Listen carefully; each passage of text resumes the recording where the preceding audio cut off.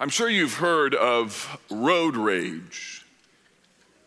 Have you heard of sidewalk rage?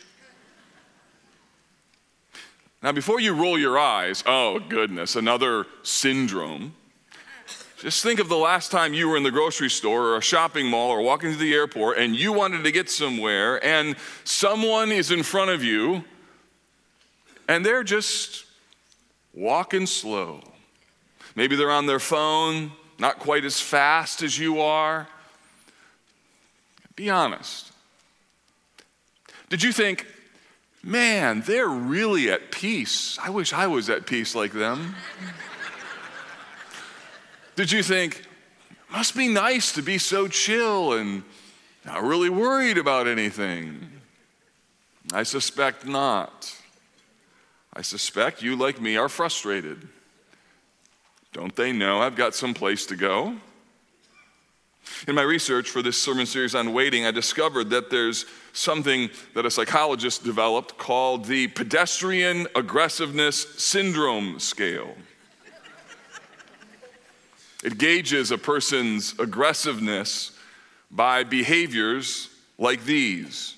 So you're aggressive, and here's what you do when you're guilty of sidewalk rage. Walking by a slower moving pedestrian and then cutting back in front of them too soon to make a point.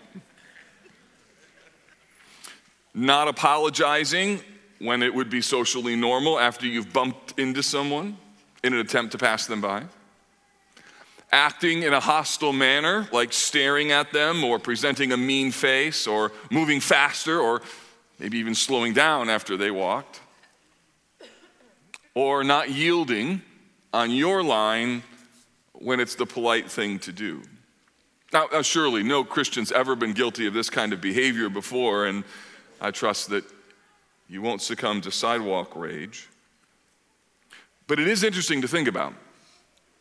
This low-grade frustration because of something or someone moving slower than what you expected. Just think of the last time that happened.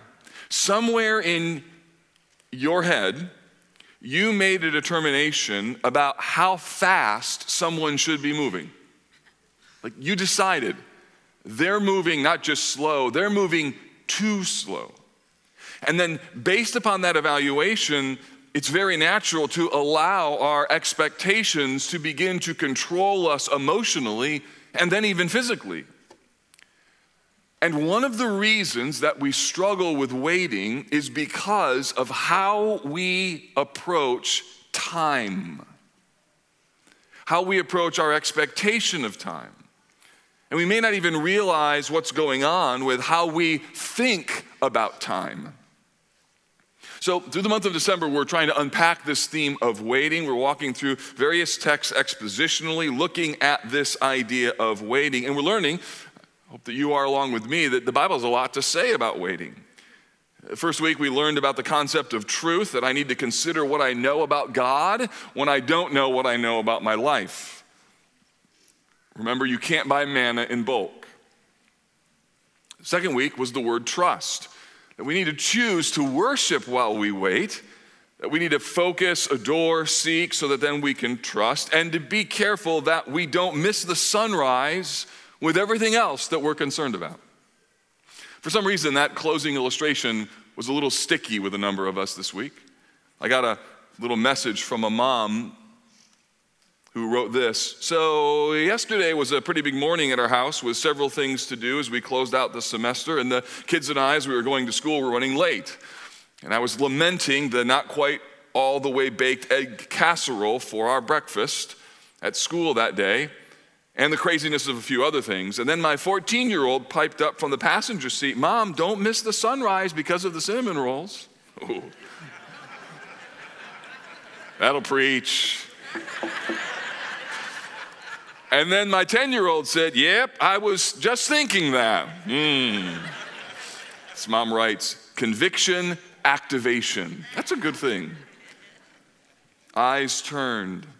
She wrote, "Thanks for an application that was so practical that even the younger ears easily grabbed a hold of it."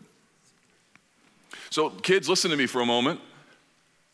Carefully, wisely, respectfully, it's good to remind your parents about what they heard on Sundays. Like, carefully, wisely, respectfully, just to say, hey, Mom, Dad, don't forget about the sunrise. It's another one of the values, parents, by the way, of having your kids at a service, that they can actually help you be godly. Not a bad thing. So today we're looking at the issue of time. And church, waiting always involves time. And the goal of my sermon today is not just to help you think biblically about time when you have to wait. I actually want to push it forward and have you see that the time that you spend waiting on the Lord is something that you actually choose to do.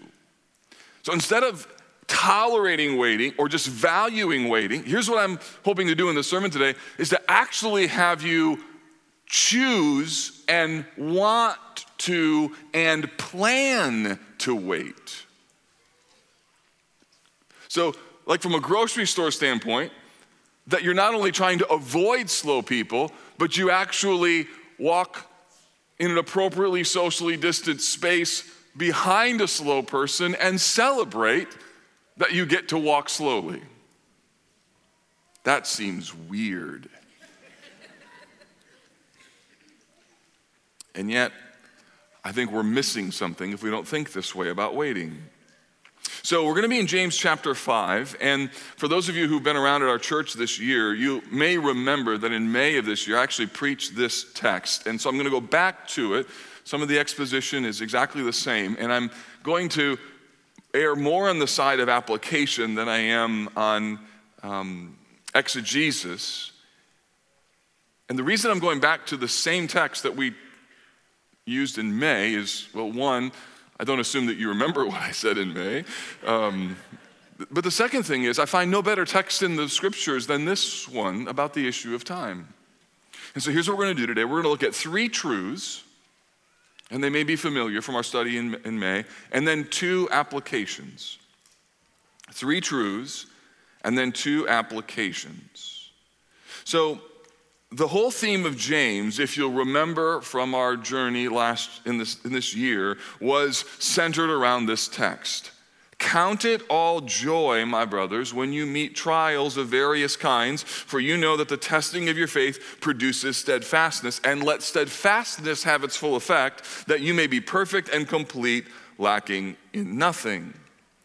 So James is writing to a group of Christians who are struggling with hardship that's coming their way, and he wants to change how they see their trials. Or as I argued in that sermon series, this right now, it's a great time to be a Christian if we'll act like Christians. It's a great time to be a Christian if we'll act like Christians. And in James chapter 5, he's drawing his argument to a close. And after talking about hardship that these Christians were dealing with, he exhorts them about the matter of patience and waiting. First, here's what he says. We learn here that waiting is commanded. Look at verse 7. Be patient, therefore, brothers, until the coming of the Lord. Be patient. Be patient. So the first thing to note here is that waiting is not just something that happens to you. If you're a follower of Jesus, you're commanded to be patient. It's not just like, hey, try to be patient. It's brother and sister, follower of Jesus, be patient. Well, why is that? If you're here today and you're not yet a Christian, you might wonder, why does the Bible command patience? Well, the reason is that the whole vision of what it means to be a Christian is to live by a different perspective. Meaning that understanding who God is and understanding who I am gives me a new identity, a whole way that I see the world. So at our church here, we often talk about the gospel in these 4 phrases. God is holy, I'm not, Jesus saves, and Christ is my life. So what that means is that reality of knowing that my sins have been forgiven, that God is in control of my life, that my greatest need, namely the condemnation that I would receive for my own bad behavior, has been removed from me because of Jesus' work, that now I stand before him, and the thing over my life is no condemnation for those who are in Christ Jesus. And the argument from Scripture is, if that's true, that changes how you see everything. If you know that God's in control of your life, and if you know that you're deeply loved, then you can rest.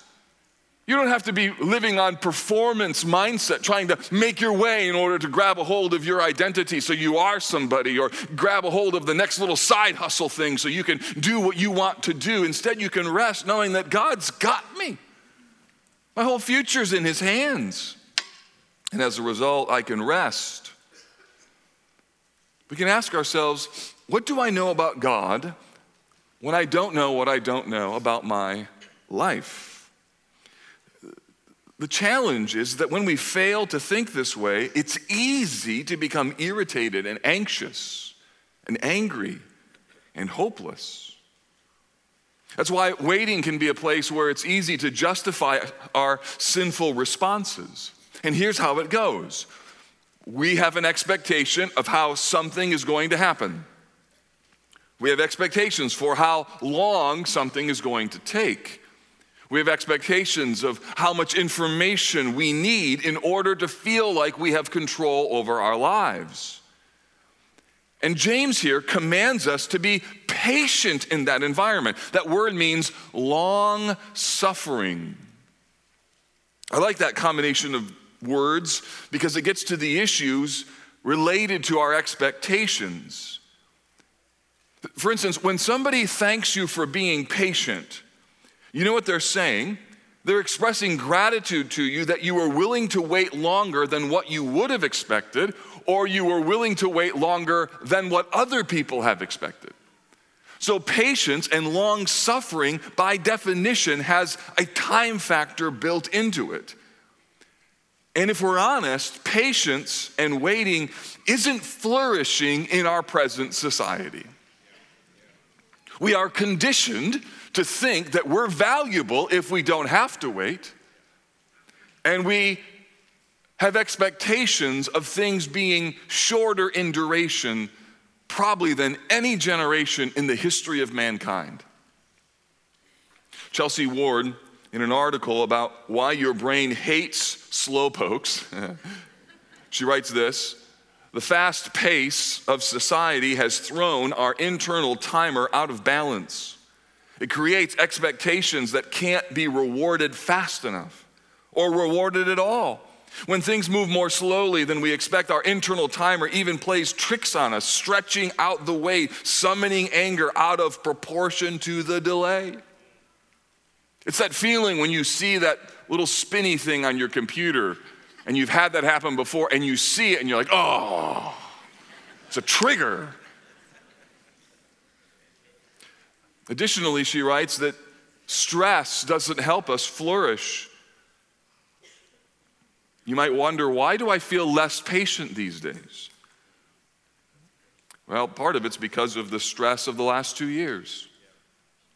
She writes, time warps because our experiences are so intense. Every moment we are under threat seems new and vivid, and that psychological survival mechanism amplifies our awareness and packs more memories than usual into a short time interval. Our brains are tricked into thinking more time has passed than actually has. So you're waiting, you're frustrated, and then it takes even longer, and the level of frustration you feel for the extra 5 minutes often exceeds what it was for the previous 15. Some of you, I'm like, you think I'm reading your mail. I'm not. Welcome to humanity. And as a result, it becomes a vicious cycle. You expect things to happen quickly. When they don't, you become frustrated. When you get angry, it seems like everything takes longer after that. So what's a follower of Jesus supposed to do? Believers in Jesus are called to approach time differently. Long suffering is an act of war against my self-sufficiency. So we have an expectation, and listen, one of the ways that our self-sufficiency shows up with our expectations about how long something is going to take. And some of us experience intense levels of self-centeredness when we don't get what we want or when we're called by God to wait. And it may be that God is actually designing waiting in your life because he has something more important in mind than you getting what you want. He actually wants you. It's commanded. Here's the second thing. Waiting is normal. Part of the problem with waiting is that we see waiting as abnormal. And this isn't getting any easier. Think of all the things we have now. We have call-ahead seating, online ordering of groceries, prime delivery, even callbacks. You don't even have to wait on a phone anymore. They call you back when you're next in line. The poor people who used to create waiting music, they're out of business, right? That gig is gone, right? Again, here's another article by a woman named Melissa, I think it's Fezadin. She says this: research indicates that we expect everything faster. For example, not only do people in different cities and cultures walk at different speeds, but since the 1990s, walkers around the world have picked up their pace by 10%. Not long ago, we were happy with a 4-second load time for web pages, but now waiting longer than a second for a web page seems intolerable. And I was like, yeah, that's true. I looked at when she wrote the article. Yeah, it was 2015. It's even worse. And yet James offers this exhortation, this illustration. See how the farmer waits for the precious fruit of the earth, being patient about it until it receives the early and late rains. So again, to be a farmer means that you work hard, you do a lot of things, but then you have to wait. There's a lot of work to do when you're a farmer, but then there's so much that you can't control. Waiting is an essential part of his job description, and if the farmer doesn't embrace waiting, he should probably find a new profession. So why does James use this illustration? He does so in order to remind his readers that waiting is a normal part of the Christian experience. Listen, waiting is part of the equation of our humanity. But the problem is that it reminds us that we're not in control of everything, that we don't know everything, that we can't fix everything. And waiting confronts our sense of autonomy and entitlement. And yet it would seem, if we take a step back, that the one group of people in all of humanity who ought to be the most peaceful, the most patient, and who ought to be really good at waiting are the ones who know that they are waiting for the coming of the Lord. And that's why I'm trying to help you not to waste your waiting. So waiting is normal. Waiting is commanded. Here's third. Waiting is a choice. James says this: you also be patient. Establish your hearts, for the coming of the Lord is at hand. So again, being the kind of person who's forced to wait confronts you with the fact that you're not in control. It means that you feel tension and disappointment and frustration. And yet James says, establish your heart. What does that mean? That means to return to what you know, rehearse what you believe. In fact, the word establish is the Greek word to set firmly in place, to prop something up, to set something up. Think of it like dropping an anchor or sort of freezing the moment. Remembering who you are, remembering who God is. It's like keeping your spiritual moorings in place. Establish your heart. It means that you're busy when you're waiting, but you're busy in the right way. You're busy reminding your heart what you know to be true about God instead of panicking about what you don't know. And for some of us, this could be incredibly liberating. This has been liberating for me because we think that waiting is passive. Waiting isn't passive. What if you could take the moments when God invites you to wait and see it as, in this moment, I'm going to choose to establish my heart. I'm not going to waste this moment. I don't want to be here. I don't like this, but I'm here. So let's use this time that God has put us in. What if we embraced waiting? What if we even chose to wait? Let's explore that in two ways. How do we think about using our wait time? Hopefully you're starting to think differently about this subject of waiting, and I want to give you two very practical applications. According to an author named Bradley Borain, in his book on waiting well, he suggests that we need to think about waiting in two categories.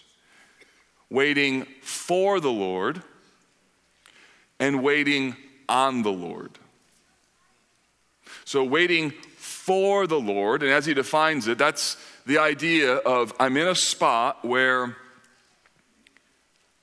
I'm uncomfortable because of what I don't know, and I've sort of been providentially placed in this moment when I need to wait for the Lord to answer me.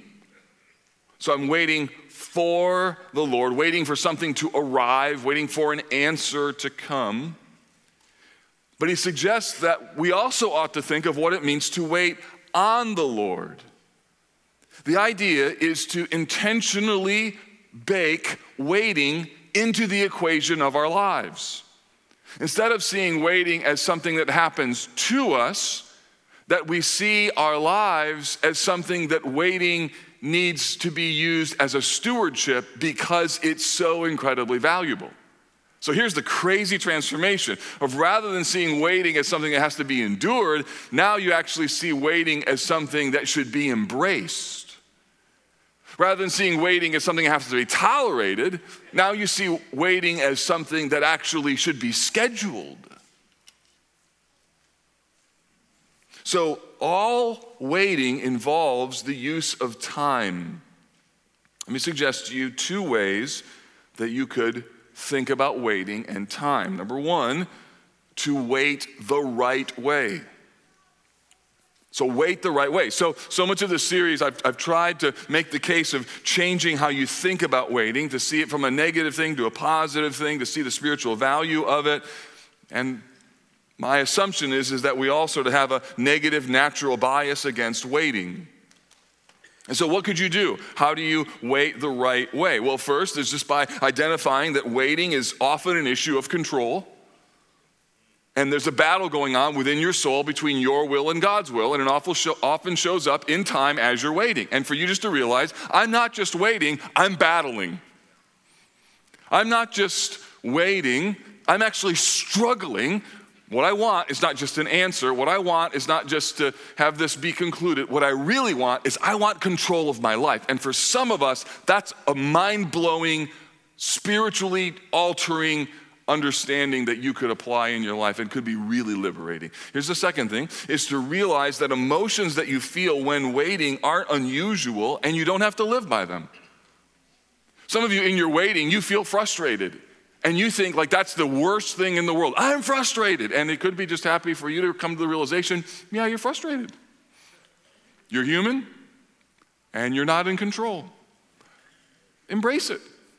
Or a little more bluntly, get over yourself. I mean, some of us think we should never be frustrated. We should never have our desires hindered or thwarted. And realizing I'm frustrated and I'm actually using my frustration to make myself bigger than what I really should be. We wait the right way by rehearsing what we know to be true about God, reminding ourselves, whoa, I don't know this, I don't know that, I don't know that, and I could spend all kinds of energy thinking about that and focusing on that. And yet James says, be patient, brothers, establish your hearts. So the idea in that moment is a stewardship to rehearse, no, who's the Lord? Who's the Lord? Who's the Lord? And one of the things I found myself when I'm in the middle of a waiting season is to remind myself, hey, it's time to be a Christian right now. It's time to live like what I believe. I don't know what's going on, but I know who God is. It means to focus, as I said last week, on who God is, to seek to worship him through adoration, to seek him in prayer, and then to be moved to trust and to embrace the transformation that comes as you begin to realize, wow, this waiting thing is hard, but I'm seeing God use it in my life, so I'm going to wait the right way. As Lamentations 3 says, it is good that one should wait quietly for the salvation of the Lord.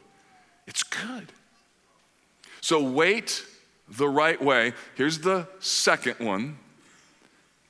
And this is what I really hope the Lord will use in your life. Not just wait the right way, but wait right away. Don't just wait the right way. Wait right away. We haven't talked about this a lot. Psalm 106:13 says this, but they soon forgot his works. They did not wait for his counsel. Wait right away. The challenge here is that so many of us think of waiting as something that's reactive. But what if we could change that? And what if, from a spiritual standpoint, Christian, you could actually start to see waiting as something that you proactively do? Back to the farmer. He knows his role well enough. He knows the dynamics that he tills the soil, he plants the seed, and he plans to wait. He's a farmer. Waiting is a part of the equation. What if I could actually build waiting into the equation of our lives? What if before we did anything else, we planned how to wait on the Lord because it was that important? This has been so instructive for me because, no surprise to many of you, like I'm a person, I don't like to wait. I'm a person of action. I think strategically. I want to move. Waiting doesn't come naturally. And yet I have found my soul being blessed to be reminded, I need to build waiting into the equation. I could respond to that email right now, but why not wait for 3 hours and pray and seek the Lord? I could say something about that, but why not wait? I could jump in the middle of that controversy, but why not wait? I could try and figure out what's going on with that situation and make a couple phone calls, but why not wait on the Lord? For example, suppose you learn some information and something that comes to your attention really begins to bother you, and you're inclined to act on it, to address the issue and solve the problem quickly because you'd like a solution, because if you could solve it, then it would reduce the tension that you feel. But what if you learn the value of slowing down, taking time to wait on the Lord? Imagine if you see an opportunity in front of you and you think, ooh, this would be amazing, and you develop a plan, but in your planning, you actually built waiting on the Lord as a part of your plan. Hey, we're going to do this and this and this, and then we're going to stop, and we're going to pray, and we're going to wait on the Lord. Imagine if people around you are panicking and they're talking and talking and talking and talking. What would it look like instead of you talking with them or talking with others if you just went into the privacy of your own little prayer closet and you just talked to the Lord and waited on Him? Some of you are really good at what you do. Like you're unbelievably talented, but you know what one of the problems with your talents are? Is you're so good and so smart and so talented that you don't need to wait on the Lord anymore. I mean, age and experience gives you this. The issues that I faced as a 25-year-old pastor, I had no idea what to do with that particular thing. And then over time you learn. So when that problem comes up, you don't pray about it. You don't wait on the Lord. You just know what to do. This is what you do. And one of the gifts of COVID, is that God placed us in a hot mess of having no idea what to do about nearly everything. And we had to wait and wait and wait and wait. And I'm just here to tell you, that's actually been helpful. I don't like it, but I see God's grace in it. For those of you who have unbelievable talents and you know how to do things and you're pretty good at them, listen to Isaiah 30 and verse 1. Woe to those who go down to Egypt and rely on horses, who trust in chariots because they are so many, and in horsemen because they are very strong, and do not look to the Holy One of Israel or consult the Lord. There's got to be some of you this morning that you're in the middle of a pretty fast-paced decision-making process right now, and you just realized, oh my goodness, I haven't waited on the Lord. Some of you are so emotionally tied up because you want to know what you want to know, and it's not crossed your mind. I need to choose to wait on the Lord. One of the reasons that we have a monthly prayer meeting like tonight, one of the reasons that we start the year with a 24-hour prayer time from December 31st to January 1st, one of the reasons that we have a prayer week at the beginning of the year is to build waiting into the equation And I would suggest to you that most of us need that. Church, waiting always involves time, and we need to wait on the Lord the right way, but we also need to wait for the Lord right away. Right away. Ben Patterson, in his book on waiting, says this: waiting is not just the thing we have to do until we get what we hope for. Waiting is part of the process of becoming what we hope for. And that takes time. Be patient, brothers, until the coming of the Lord.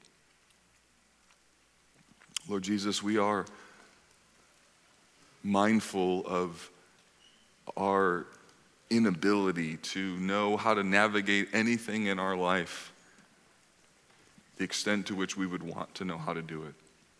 So we pray that you would make us a people whose hearts and minds are set upon you, and that even today, that our confidence in you would increase so that we would be better able to wait upon you. Pray, Lord, that those of us who are followers of Jesus would apply what we live and be Christians as we wait. And then, Lord, perhaps there's some today who are not yet followers of Jesus, and you've used a brutal season to awaken their need, to have the most pressing need of their spiritual life met. Oh, Lord, draw them, we pray, to faith in Christ. We ask this in Jesus' name. Amen.